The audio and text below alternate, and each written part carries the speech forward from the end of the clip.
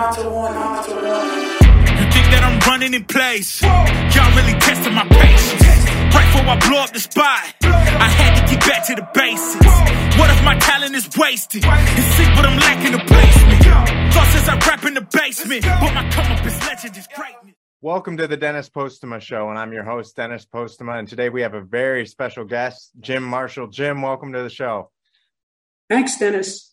Thank you, and I'm excited to hear about this topic. So let's, first of all, tell us a little bit about your background so everybody knows where you're coming from, if that's okay. Okay.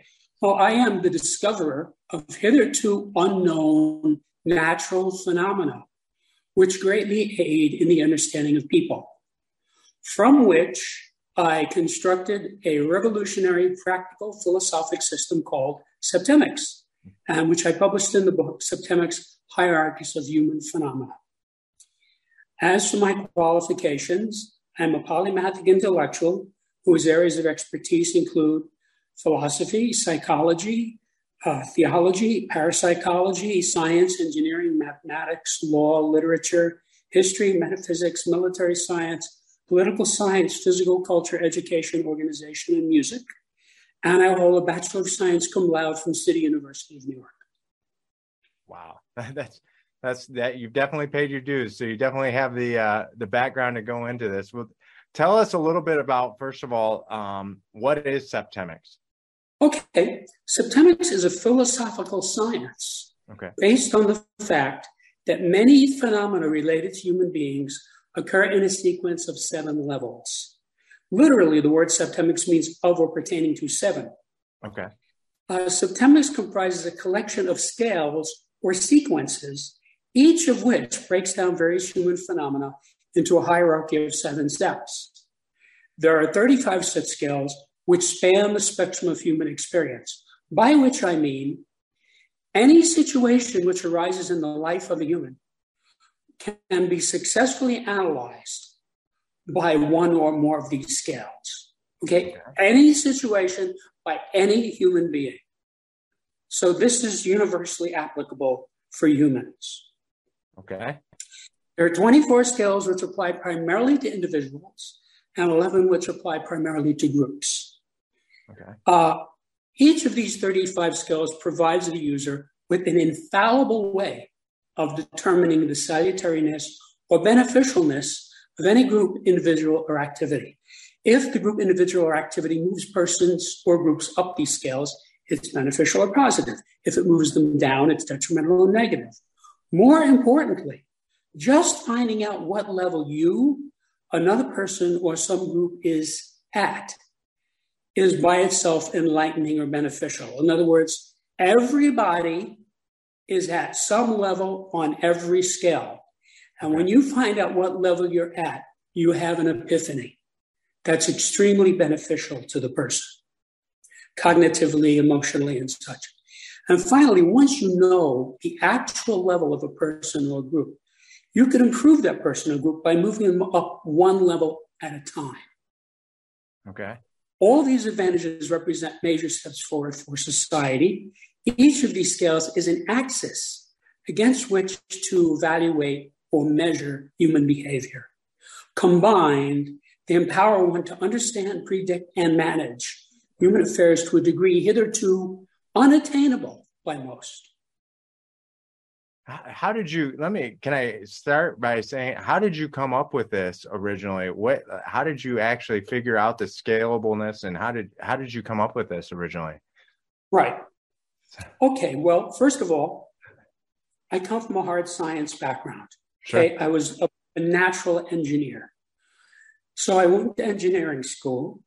And of course, when I entered engineering school, I thought I was going to be engineering airfoils and motors and electrons and things like that.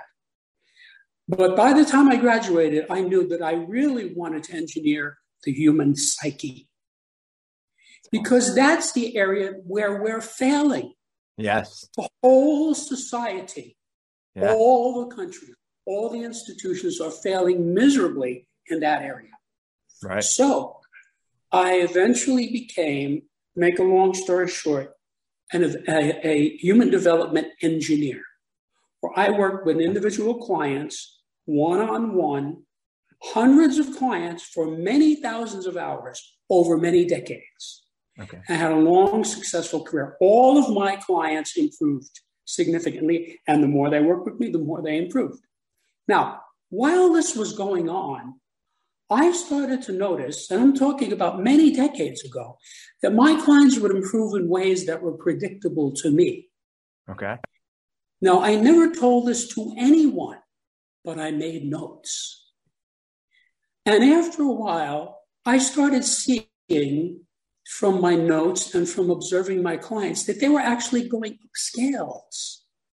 A guy would come into the session at level 4, for example, Okay. on one of these, and he would have an epiphany, and he would move to level 3. And this happened over and over and over and over. And of course, the more it happened, the better I got at what I did. Right. Because I knew what result the guy was going to have before he had it, even though I never told my clients anything. The only thing I ever told my clients was the time and the date of the session. Wow. Or maybe something like, don't get drunk the night before and show up hungover, something like that. But other than that, I never told them anything. Even if they asked me directly, what do you think I should do? I would not answer it because I use Socratic dialogue. And if you've read the Socratic dialogues written by Plato, Socrates' genius was enlightening his clients or the person he was talking to by not telling him anything, but by eliciting the correct response, which is to say by asking the right question. Now, of course, I was aided in this by biofeedback, which Socrates didn't have, which only made it faster and easier and more precise for me. Now, by 1995, having done this for many years, I came to realize that I had one scale in particular that I absolutely knew was correct. And in 95, I had a realization that this 6-level scale actually had a 7th level. Okay. This was a big epiphany for me. When I inserted that 7th level into the 6-level scale, and it went to a 7-level scale, it manifested mathematically. Now, having taken 26 semesters of math and loved every minute of it, this spoke to me. Right. I saw what it was. Because anything that has natural law embedded in it is, let me put it another way, anything that has mathematics embedded in it is natural law. Right. Okay. That's true. Yeah. Okay. So when I saw this scale, all kinds of implications jumped out at me. Well, that's the point of mathematics. You start with a formula or an equation and you coax it and you get to some new realization. That's how Einstein got E = mc squared. It was derived mathematically. Right. Okay. So actually the mathematics of it is not particularly complex or revolutionary, even in his time. It's just that he was smart enough to see it. Right. He was smart enough to have this idea and see where it was going. And by working with the mathematics, come up with this formula, which of course changed the world. Right. Now, this scale then had all of these implications in it. So it was no longer linear. It was like a table, like the periodic table of elements. When I saw that, I said, wait a minute, this is big. I wonder how many of these other scales that I had about 32 other scales, actually are 7-level scales that have not been developed all the way. Because I wasn't developing anything. Right. I was just taking care of my clients and helping them.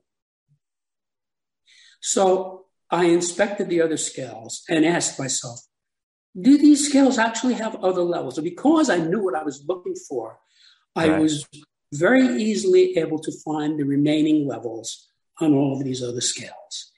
And in a short period of time, I had about 32 scales, each of which had 7 levels. Now, as each scale went to 7, it manifested mathematically. So that's where the 7th number comes in. Before it was 7, you couldn't see the mathematics in it. But once it went to 7, it was obvious to me as a mathematician. Sure. So I realized this is a subject. I've stumbled across something. I was like a guy who was walking down the street minding his business and found a $100 bill and picked it up and put it in his pocket. I'll bet. Yeah. Yeah. So then I thought, whoa, okay, I have to write a book here because this can really help people. Right. So I realized I could go from helping people by the hundreds to helping people by the millions with this book. Yeah. So I wrote the first version of it was completed in December of 95. And I gave the transcript to brilliant colleagues of mine, all of whom had graduate degrees. And they all had an extremely positive response. They all said, wow, this is amazing, fantastic, so forth. So that's when I knew, okay, this is what I think it is, and I need to get this to the people of Earth. So I spent the next 25 years of my life working on this book. Wow. Because you realize, first I had to discover the phenomena. Right. Which mostly was done by 95. However, I did find 3 more scales as I was writing the book. So the book has 35 scales. Then I had to take these phenomena and I had to craft it into a workable philosophic system. Right. That took about 20 years while I was writing the book. Oh my gosh. I have to realize that as an engineer, like all other engineers, I'm only interested in 2 things, results and facts. Yep. I have no affinity for opinions or beliefs. Everybody has them and they're not relevant in engineering. So I was determined to craft a system that was foolproof.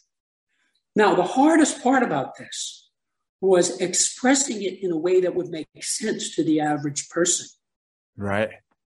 When you read the book, it's not like reading a math book, even though it all comes from math and it's mathematical. I went out of my way to not have that be the focus of it because a lot of people don't even like math, let alone understand it. So you don't get that sense very much when you're reading the book. But for example, what I got first was the scales. The scales just fell out in front of me, through my work. So this was all empirically derived. There's no theory of septemics. It's all empirical. It's just like a guy, a botanist who goes around and he finds a plant. Oh, nobody discovered this plant before, So he fits it into the array of botanical categories, it's got to fit it in.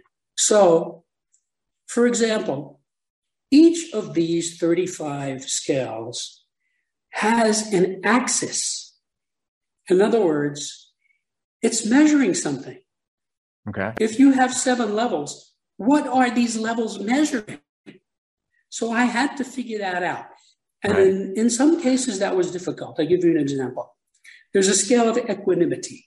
Equanimity is absolutely critical to any interrelationships between people of any kind.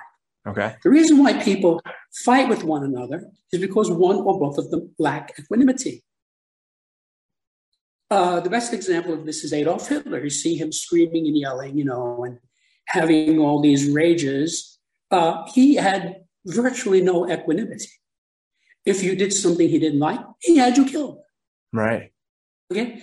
On the other end of the spectrum is Jesus of Nazareth, who on the cross said, Father, forgive them.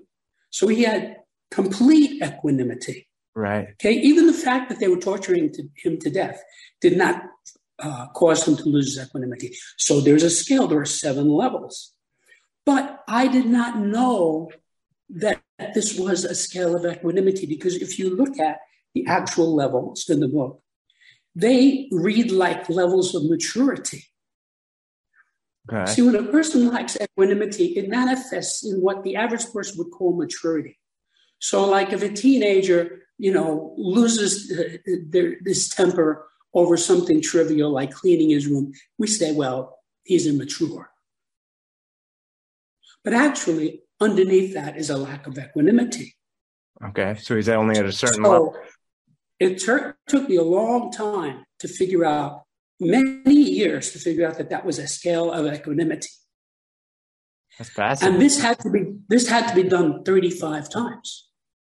Now, I told you a minute ago about the 6-level scale into which I inserted a 7th level, which was really the birth of Septemics.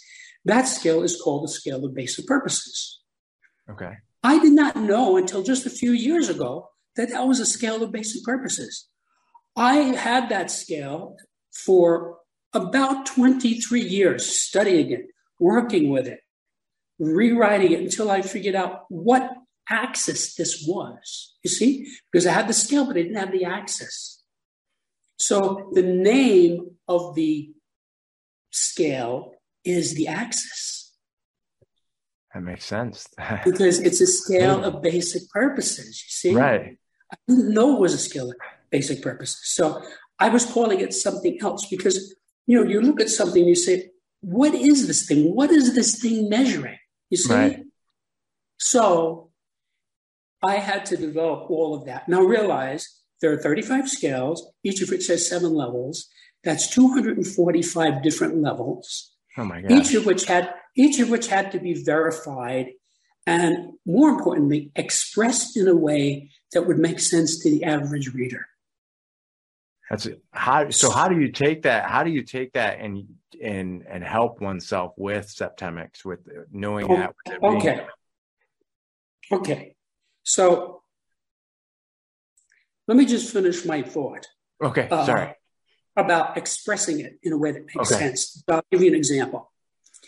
The scale of sexuality. Okay. Level 2 on that scale, which is a scale that a level that most people never get to. Okay. I call take it or leave it. Now you could say, well, what kind of a title is that for a level? And the reason I called it that is it explains it perfectly. Right. If you ask me, do you like hockey? And I say, well, I can take it or leave it. You know exactly what I mean. There are people whose attitude towards sex is so enlightened that they can take it or leave it. It's like if the girl wants to go out with them, it's fine. And if she doesn't, it's fine too. Take it or leave it. Okay. So very good explanation. Yeah. Okay. So I had to do that. I had to do something like that 245 different times. Oh my God. You see? To express it in a way that would connect with the reader. So let me answer your question now about how it's significant. Okay. The data in this book are vital for every human being and can help you to achieve your goals faster and easier by explaining what might otherwise seem to be inexplicable or random. If someone were to invite you to a rendezvous, you would certainly expect them to tell you the time and the date, the exact location, and perhaps also how to get there. Yeah. Excuse me. Needless to say, it's very difficult to get somewhere if you don't know where you are, where you're going, or how to get to your destination. Excuse me. Now, this sounds idiotic, but people do this regularly. Right. Most people do not know with any real specificity where they are, where they're going, or how to get there. And this book absolutely solves that across 35 axes of human phenomena. Now, each scale is unique. You cannot infer anything about scale A by studying scale B. You cannot infer anything about scale B by studying scale E. Okay? This is good because since each scale is unique, they span the spectrum of human experience. Okay. And that is why I already know from observing this material in action for 27 years, there's no situation that's going to come up to a human being that's not going to be analyzed by one or more of these scales. In most cases, it's more than one scale. So that's That's fascinating. Okay. So you can even like somebody, because I like what you're saying about goals and using the scales for that, because a lot of people do not know where they're going. So you're saying with Septemics, you can take that and use the scales to literally analyze that entire situation and get them there and figure out where they're going. I love that. Yes, because one of the axioms of this subject is that you cannot skip a level. Okay? It's impossible. So just think of it this way. Think of it this way. Let's say you're on the first floor and you want to go to the fifth floor. One way or another, you're going to have to go through the second, the third, and the fourth, whether you take the escalator, the elevator, the stairs, or go outside the building and use a rope ladder, right? You're going to go through them. Now, in rare occasions, you might go through a level fast enough or easy enough that you're not aware that you did it. Sure. But that doesn't mean you didn't go through it. It just means you weren't aware of going through it. So this is good news. Yeah. Because I have solved one of the oldest and most pernicious problems that human beings have, which is the gradient problem. Think of it this way. Nobody can lose 100 pounds, but you can lose 1 pound 100 times. Okay? Yeah. Every good teacher, facilitator, coach, psychotherapist, and so forth in the world understands gradients. That's why they're successful. Yeah. Okay? So I've worked as a trainer. Okay? Say you come to me and say you want me to train you. I'm not just going to give you 100 pounds and say, go lift this. That's bad training, okay? Yeah, it's horrible. I have to find the gradients. I have to say, okay, let's see how much you can curl. Try this, 15 pounds. And you might say, oh, this is too easy. I can do 50 of these. Okay, good. Let's try 20. Okay, so eventually we're going to find an amount where you say, okay, this is a little challenging. I can do, let's say, 12 of these. I say, good. Okay, let's have you do 12 every day. Okay, that's good training. That's how I work with my clients. I was always getting the right gradient, asking the right question, and asking him to do something that he could do. Now, the way this fits with Septemics is, if a person is at a specific level, he will be able to go to a level just above. He will be able to do that. If he's, let's say, level 5, and you try to move him to level 3, 2, or 1, you will fail. It's too steep a gradient. Right. If somebody comes to me and says, Jim, I'm 100 pounds overweight, get me in shape. I could take them on as a client. I'm not going to tell them go out and run 5 miles. Okay? First of all, he's probably not going to do it. Right. Secondly, even if he tried to do it, he probably wouldn't be able to do it. And even if he did do it, he would be sore and he would be mad at me. Okay? And the discouragement would set in. And yeah. That's right. So I might say to him, okay, let's have you start walking a mile a day. Okay? And then at the end of the week, I'd see how he's doing. And if he says, this is pretty easy for me now. It was hard at first, but I'd say, okay, let's try 2 miles. So that's how you help people, by the gradient. So now, the fact that there are only 7 levels is good because you're not choosing from thousands of choices. If I stop some guy on the street and I say, what's your wife's motivation toward you? He's going to look at me like I'm from Mars. He's going to say, what the hell are you talking about? How could I possibly know that? There are thousands and thousands of possible motivations. But in the scale of motivation, I have done the heavy lifting of working out what the 7 levels are. There are only 7 basic motivations. Once you know that, it's not hard because you're only choosing from among 7. Right. So what happens to the reader is we find a scale that's relevant. Let's say a guy saying, I'm going out with this girl and I don't know if she loves me or if she just wants to marry me because I'm rich. So I would say, let's look at the scale of motivation. Where is she on this scale? You see? And he would, first what would happen is, probably in a matter of seconds, he'd say, well, she's either at 4 or 5. And then I'd say, okay, good. Let's study the text. Let's look at this more and see if you can narrow it down. And he will be able to get it to specific level. Then they'll say, I see. Okay, well, her motives toward me are not that great. So I'm not putting her on the short list. Okay. Yeah. So now what could be more important than knowing someone's motivation? Yeah. That tells you an enormous amount. Okay. That's one of 35 axes. How is that not being used everywhere? Because it's new. I discovered it. The book has been out a year and a half, and it's hard to get anyone to pay any attention to a new subject. Yeah. And I'll tell you why. I'll tell you exactly why. First of all, most people don't read books. Right. Of the people who do read books, most of them read fiction books. Of the ones who read nonfiction books, the overwhelming majority of them, maybe 80 or 90%, are in a specific niche, meaning psychologists read psychology books, mathematicians read mathematics books, historians read history books, and so forth. This book does not fit into any of those slots. All of those subjects fit into this book. So it's hard to get somebody to look at something that's new. Right. That is the essence of being revolutionary. Right. Right? Like when Einstein came out with the theory of relativity in 1905, the physics world sort of embraced it little by little, but it took a long time for it to become taught everywhere, used everywhere, accepted everywhere, to be universally accepted.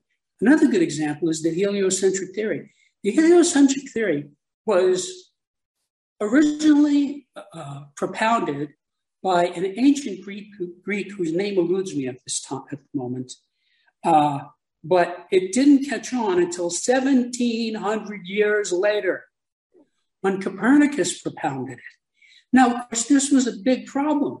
Galileo was put under house arrest for the rest of his life because he propounded the Copernican theory. Of course, he was 100% right, but the Catholic Church did not want that data to get out. And so at that time, there was no separation of church and state. He's lucky they didn't kill him. Yeah. Knowing the history. I mean, this was heresy. Yeah. So it's not easy to get something new to get used by anyone. I'm just thinking of how useful that would be, like for coaches and for them to be able to utilize, or even anybody in employment be able to utilize, even just sharing that. Absolutely. Piece. It's applicable to everybody because of finding out their motivation and moving their levels. I mean, that's amazing. Right. So let me give you another example. Okay. I know, I'm not saying think I know. I'm not saying guess. I know the way I know the Pythagorean theorem or the formula for the area of a circle. The basic purpose of every president of the United States, going back as far as Franklin Delano Roosevelt, and many of the presidents prior to that, such as Lincoln and Jefferson and Washington, who I've studied at great length. Okay? This is precise. Now, for me, knowing this material, you have to realize that even before I started writing the book, even before I got them all to go to 7 levels, I was using this material. So I've been using this data to some degree, really most of my adult life. Right. So to me now, it's second nature. I look at a person and 10 or 15 seconds, I can see him on a certain level in a certain scale. So I'll talk to a guy, and from the way he's speaking to me, I can tell where he is on the scale of literacy. It comes right out of his mouth. Right. It's no mystery. You see? It's extremely user-friendly. Let me read to you, if I may, the names of the 35 scales, so you'll know what material is covered in this. Yeah, absolutely. Okay? These are the individual scales, of which there are 24. The scale of basic purposes, the scale of personal influence, the scale of choice, the scale of permeation, the scale of thought, the scale of identity, the scale of evaluation, the scale of motivation, the scale of control, the scale of stopping, the scale of scholarship, the scale of literacy, the scale of human ability, the scale of memory, the scale of spiritual identity, the scale of mental deletion, the scale of aberration, the scale of physical fitness, scale of justification, the scale of belief, the scale of equanimity, the scale of attack, the scale of conflict, and the scale of reaction. And these are the group scales: the scale of relationships, the scale of life spheres, the scale of government, the scale of civilization, the scale of survival, the scale of management, the scale of exchange, the scale of communication, the scale of allegiance, the scale of sexuality, and the scale of politics.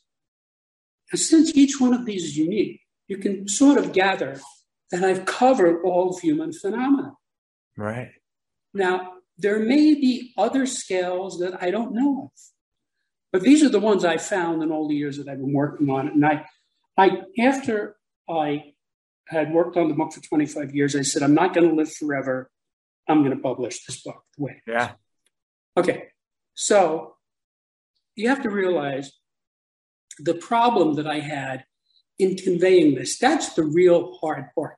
This is an 86,000 word book. So I had to go through it literally word by word, asking myself, how will this be interpreted or comprehended or viewed by the reader? Right. And expressing it in a way that I was sure would make sense to the average reader. So one of the things I did in many of the rewrites of this book, because I kept rewriting it to try to make it user-friendly, right, is I put glossaries. There's a glossary not only in front of each of the 35 chapters, but there's even a glossary in front of the introduction. So I tell everybody what specificity, what definition I'm using in every level of every scale, and the names of the scales, and certain other terms that come up that I thought some people might not know. So by doing that, I am reducing the semantic barrier that a lot of people are going to have.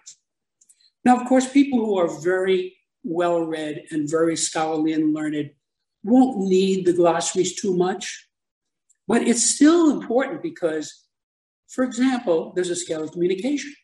Right. Well, if you look up the word communication, there's something like, depending on what dictionary you're looking, 30 or 35 different definitions of communication.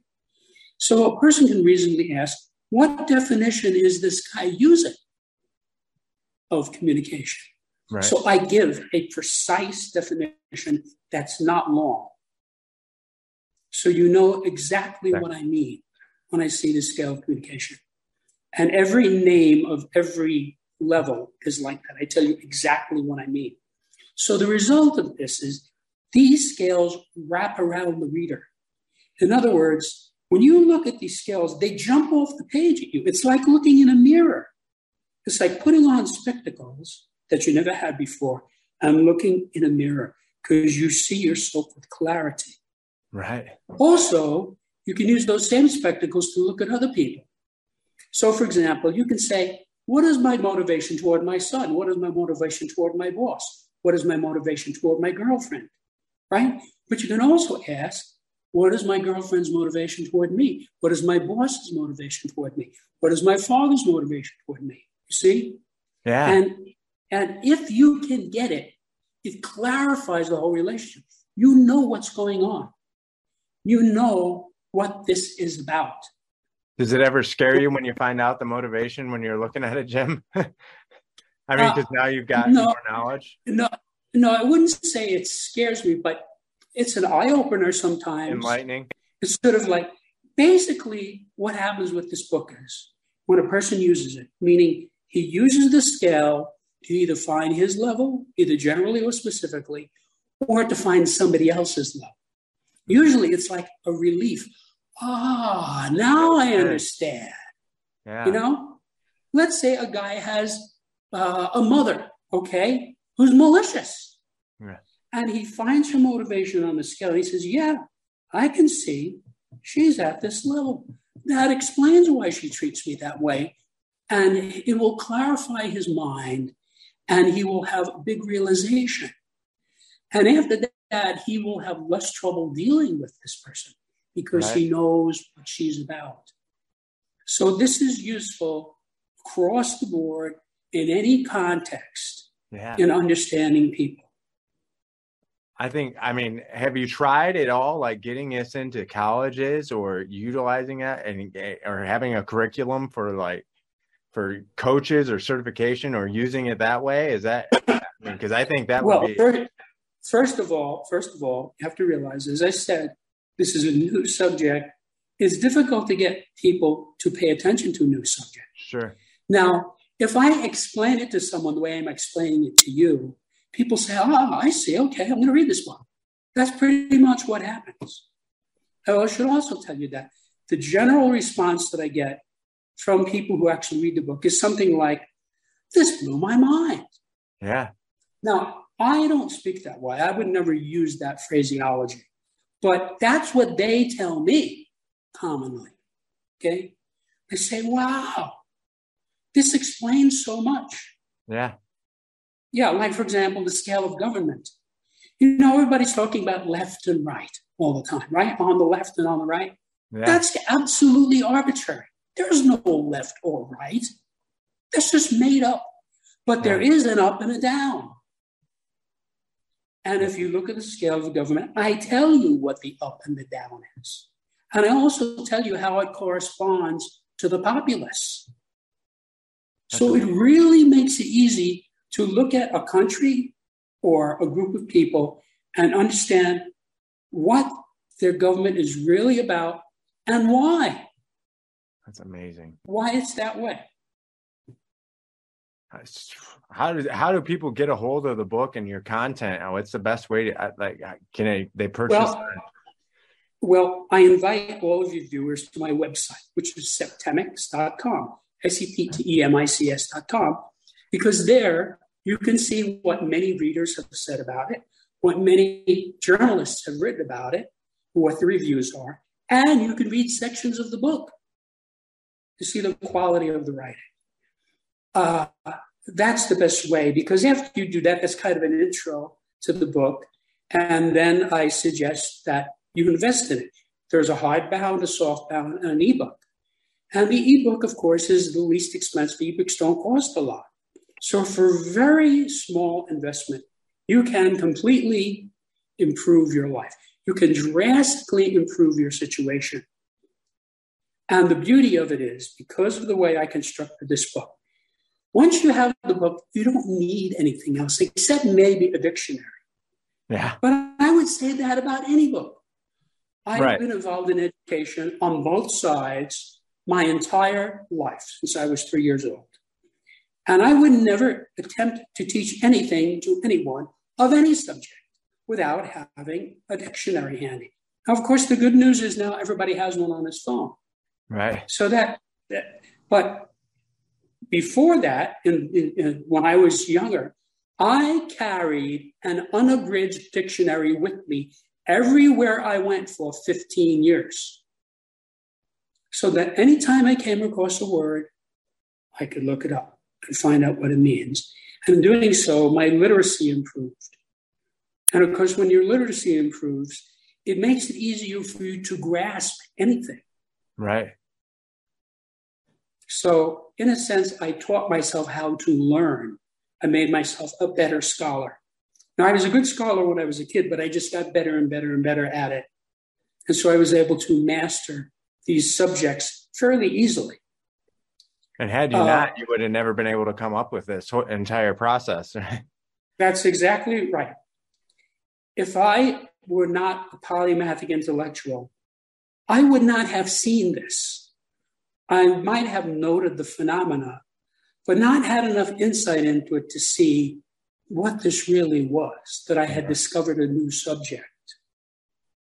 So yes, I think that's probably why the combination of the career that I had in helping people one-on-one, plus my polymathic background, those two things suited me to figure out what this was, to discover it. And so now my mission is just to get it out to people. Absolutely. So hopefully the day will come when I'm not the only expert on this subject in the world. And hopefully the day will come where it'll be accepted into curricula at various institutions.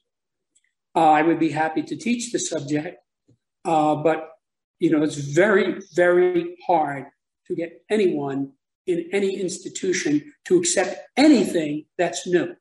I don't know if you know how conservative these people are. It's very difficult. And the system's been broken for so long. That's right. They don't want to hear it. And they definitely don't want to know that somebody figured it out, right? Yes, because it gets into ego. Yeah. Because an insecure person is going to say, gee, this guy must be pretty smart to figure this out. I don't want people to find out about him because next to him, I look like an idiot.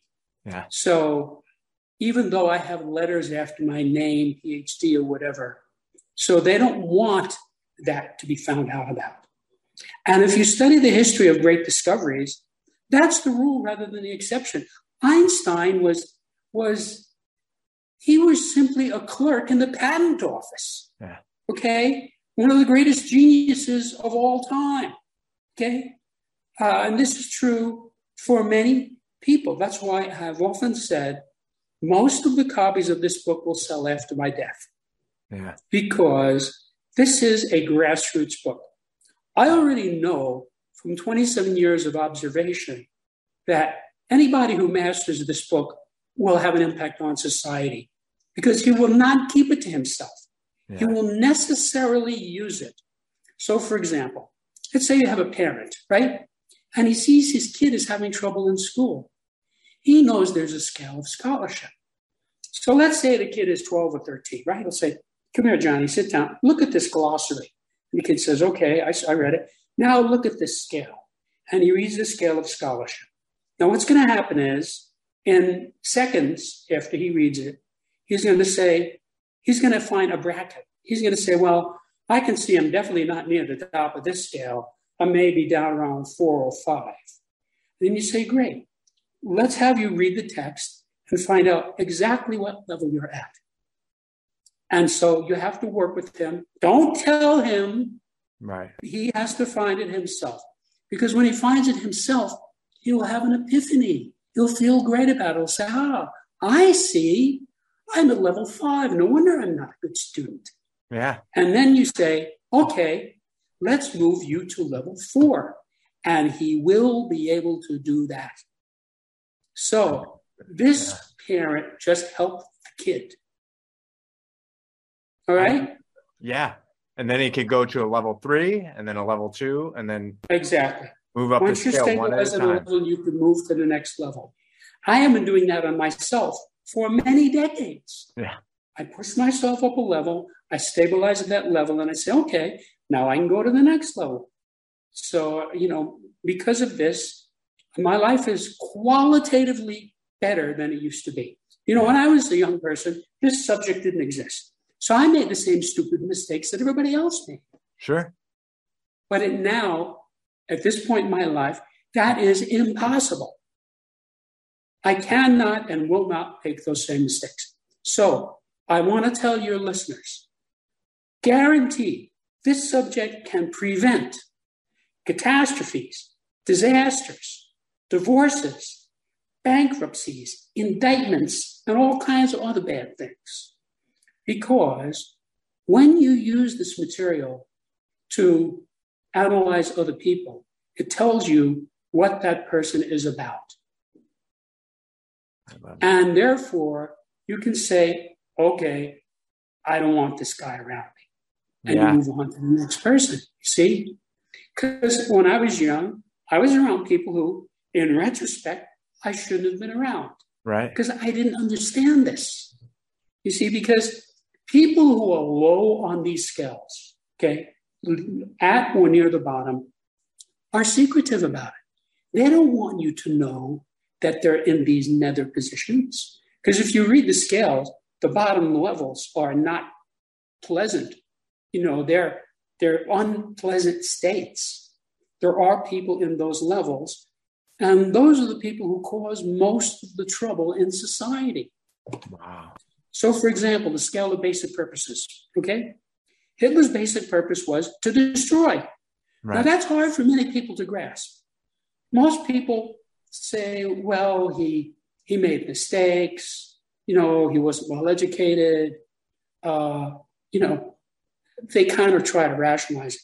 But if you actually study him, which I did at great length, he did destructive people, not just to the enemies, not just to the allies, to his own army, to his own assistants, to his own nation. And the more you study it, the more obvious it was he was inherently destructive. Yeah.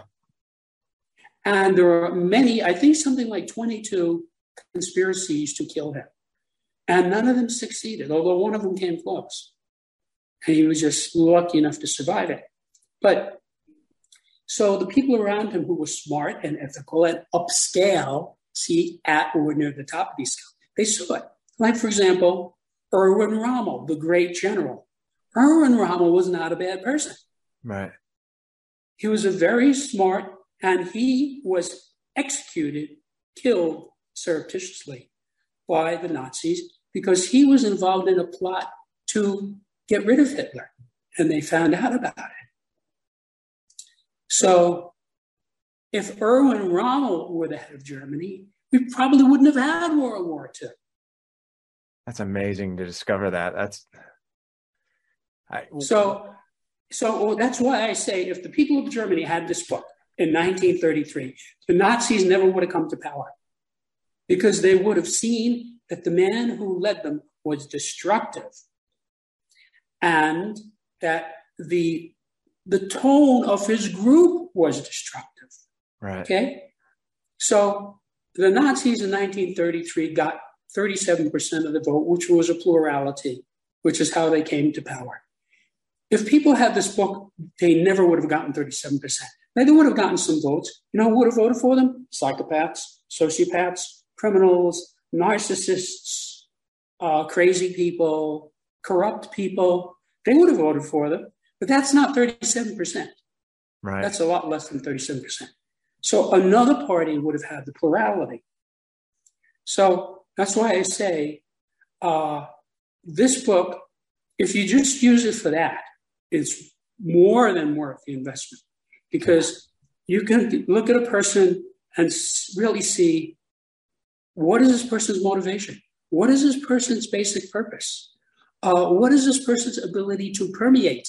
The permeation is what causes love.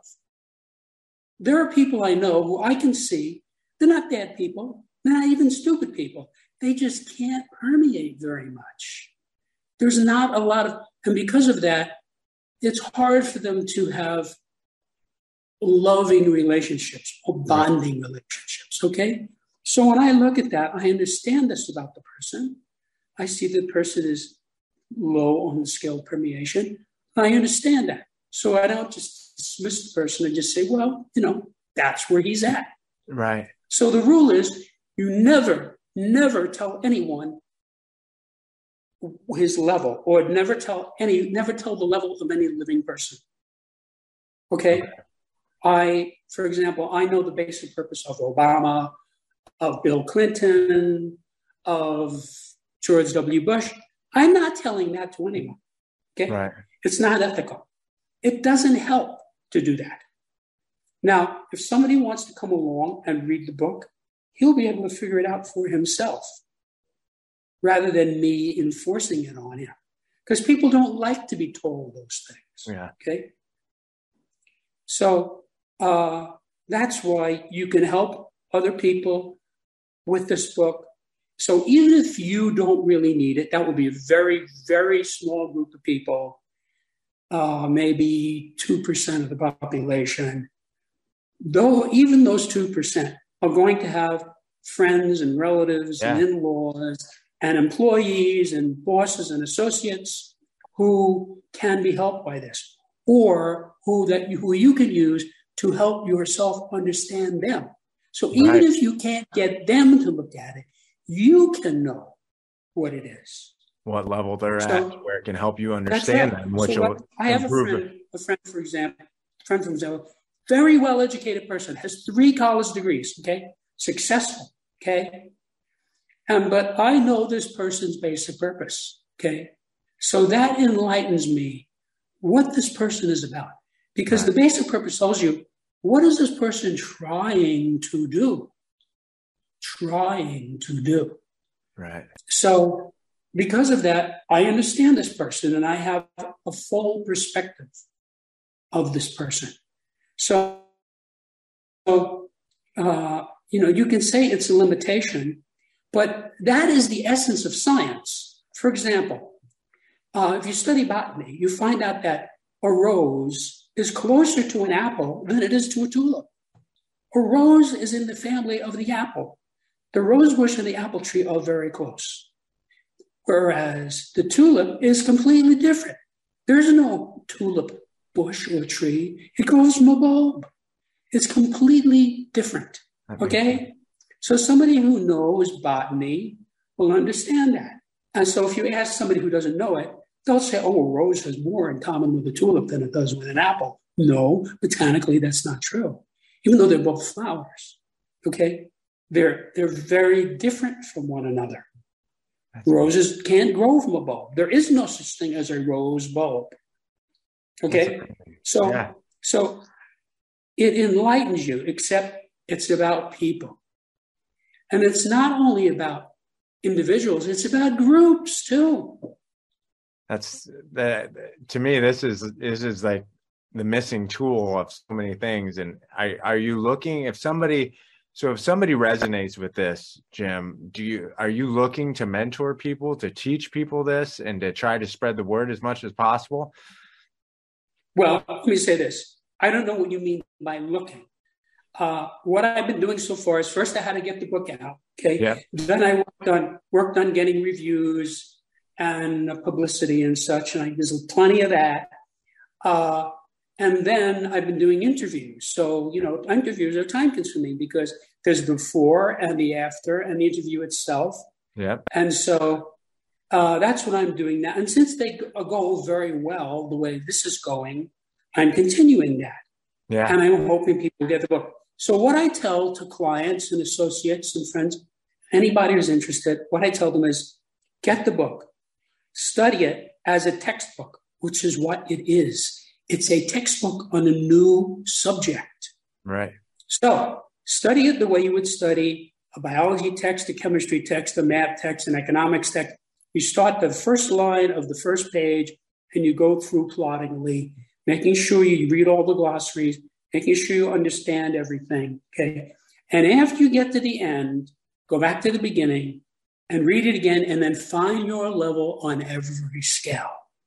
Okay. And by the time you know your level on 35 scales, and again, realize that's a limited usage of the book. By the time you do that, you will be a dramatically enhanced person. You will understand.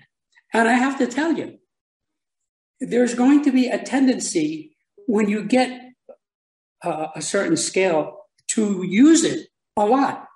For example, you could look at the scale of literacy and you can see, well, William F. Buckley, for example, whether or not you agree with anything he said, was an extremely literate person, okay? And you could look at like somebody like George W. Bush and say, well, he's not as high on that scale. Right. So there's a tendency when you get a scale to sort of go to town with it and use it like that, which is fine. I mean, that's okay. But I'm just saying, if you just use it on yourself across 35 axes, you will be a new person at the end of that. And then you can start using it on others. Now, you have to realize there are general scales and specific scales. The scale of basic purposes is a general scale. Most people, I would say more than 80, maybe 90% people, easily 90%, live their whole lives at one level of that scale. The person has a specific basic purpose and it never changes through the person's life. That is the norm. Okay. There are occasions where a person goes up or goes down. That's rare. That's a general scale, as opposed to the scale of evaluation. The scale of evaluation changes very quickly.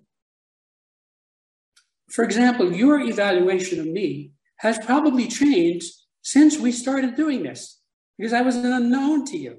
Right. You see? So you have probably gone up a little bit in the scale of evaluation. Everybody comes into that scale at level 4, which is neutrality. And very quickly you go up or go down. Say you take some guy who doesn't know anything about baseball has never been to the United States, has never seen, you take him to a baseball game, okay? So he walks in, he doesn't know anything.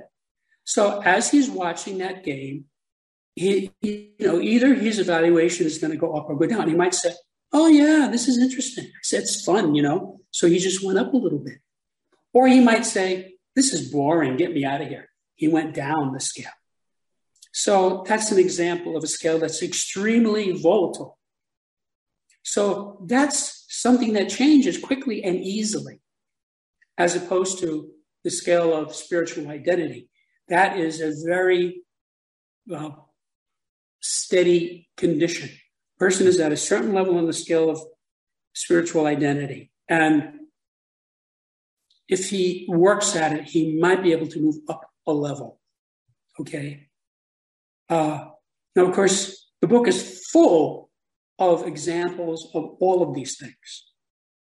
There are many, many examples. In every chapter, I give concrete examples. So you can look at it and say, I see.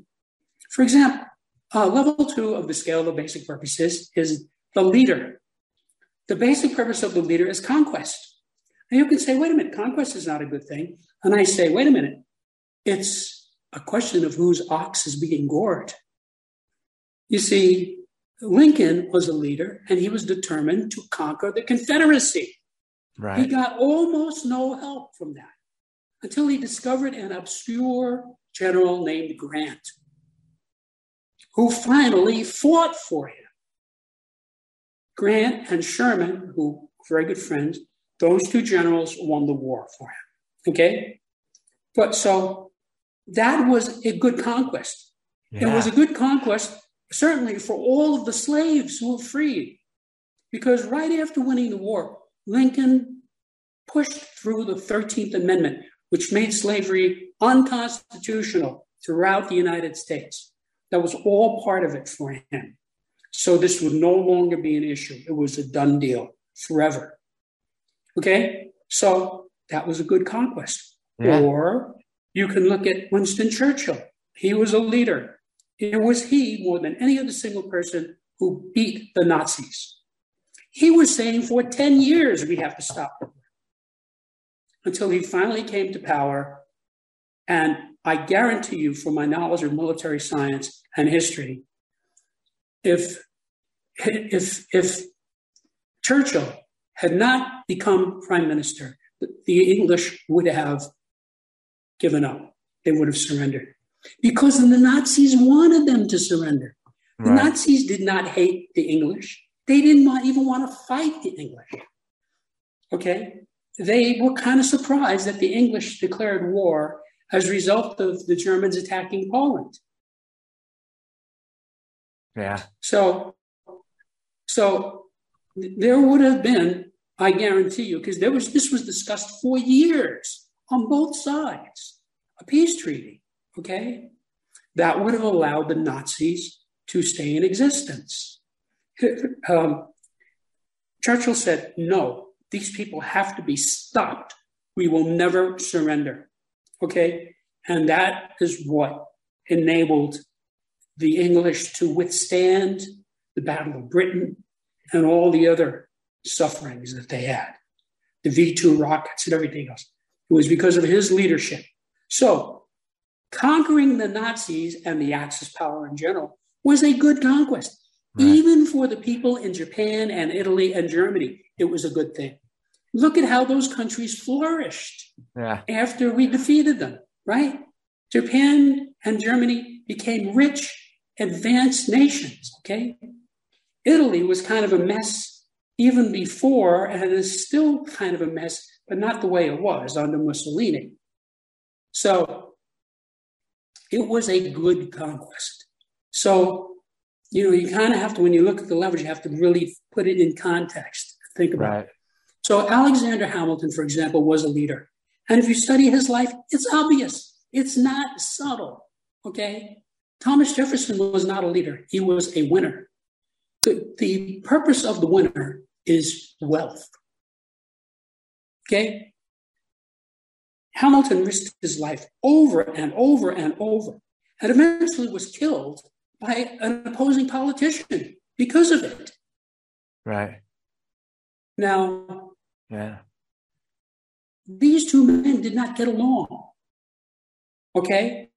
Is it rare for a winner and a leader to get along? It's rare for people at any conflicting level to get along. Oh, okay. For example, if you're at level 3, which is normal, you tend not to get along with winners or leaders or saints, which are levels 3, 2, and 1. You tend to get along with the people in your level because they have the same basic purpose as you. Yeah. You see?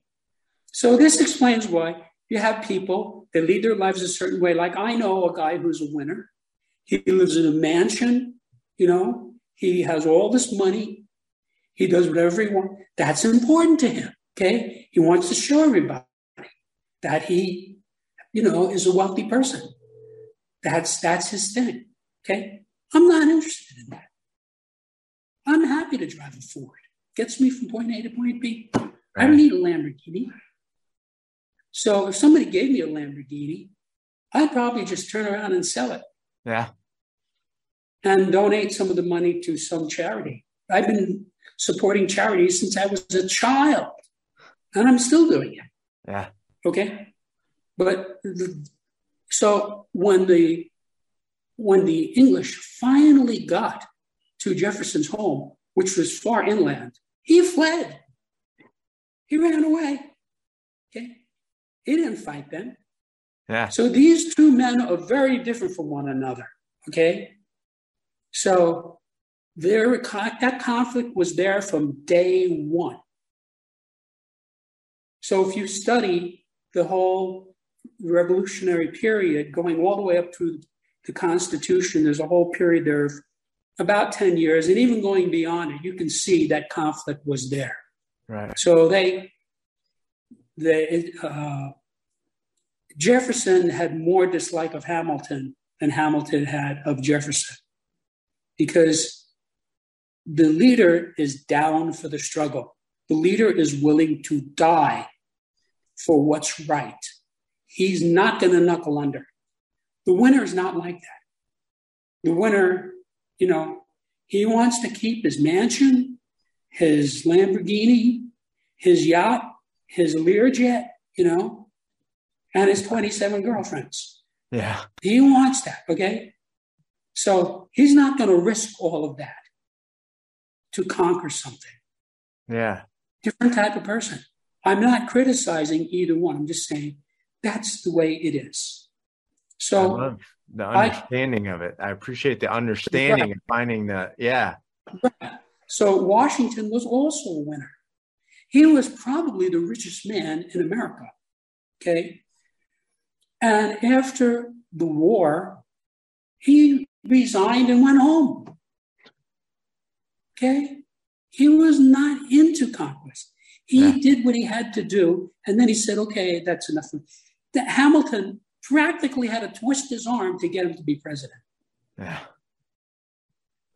He had to go to him because they were close. Okay. They were best buddies. Okay. Even though there was an age difference, they were very close. And he had to talk him into it. So Washington just wanted to stay at his palatial estate. He was a farmer and a businessman, that's what he wanted. But he said, oh, okay, you want me to be president? Okay, I'll do it. You see, he didn't jump at it. He did it begrudgingly, okay? And after 2 terms, first of all, a lot of people wanted to make him king. He said, absolutely not. Not interested. Yeah. Then they had to talk him into running again for a second term. And then after the second term, they wanted him for a third term. And he said, no. I'm done. No. Get somebody else, okay? Because he was a winner. Yeah. You see? That makes sense. So it makes perfect sense in the context. So when you study a person and you know his basic purpose, and believe me, trust me, once you know the material, it's not hard. People tell you right out of their mouths where they are on these different levels. So like I'll look at some guy on the internet, right? Some guy who's speaking. That's something I do every day. Every day I watch educational lectures, question and answer interviews with people with graduate degrees. That's my idea of fun. And I can see where this guy is on the scale of scholarship. See, most of them are very high on the scale of scholarship. Right. That's why I like to listen to them. You see? As opposed to, I used to be an athlete and a sports fan. You listen to athletes talk. I don't want to hear athletes talk. Yeah. I don't learn anything from athletes. None of them are scholars. None of them are well-educated, And the majority is getting worse, yeah. Even the ones who go through college, most of those colleges, if they have a guy who has real talent, they'll fix it so that he can get through the college, taking basket weaving, or some simple things, okay, and getting by with a D. Yeah. And there's also corruption there where, they'll give the teacher an extra $200, pass this guy. So they're low on the scale of scholarship. Yeah. And most of them are low on the scale of literacy. Yeah. Okay. So, for example, I was a big fan of Derek Jeter. Okay. I liked everything about him. But I listened to him speak many times. He was a lot smarter than most athletes. But he's not somebody I particularly want to listen to. I would rather listen to Henry Kissinger, who's brilliant. Right. Okay. Or Dr. Jordan Peterson. Brilliant person. Yeah, okay? For sure. They're high on the scale of literacy and scholarship. Yeah. Okay? So I can listen to somebody and figure out where he is on any one of many scales. And therefore, I can make a determination. So I can talk to this person for, let's say, 10 minutes and see where that person is at and make a decision.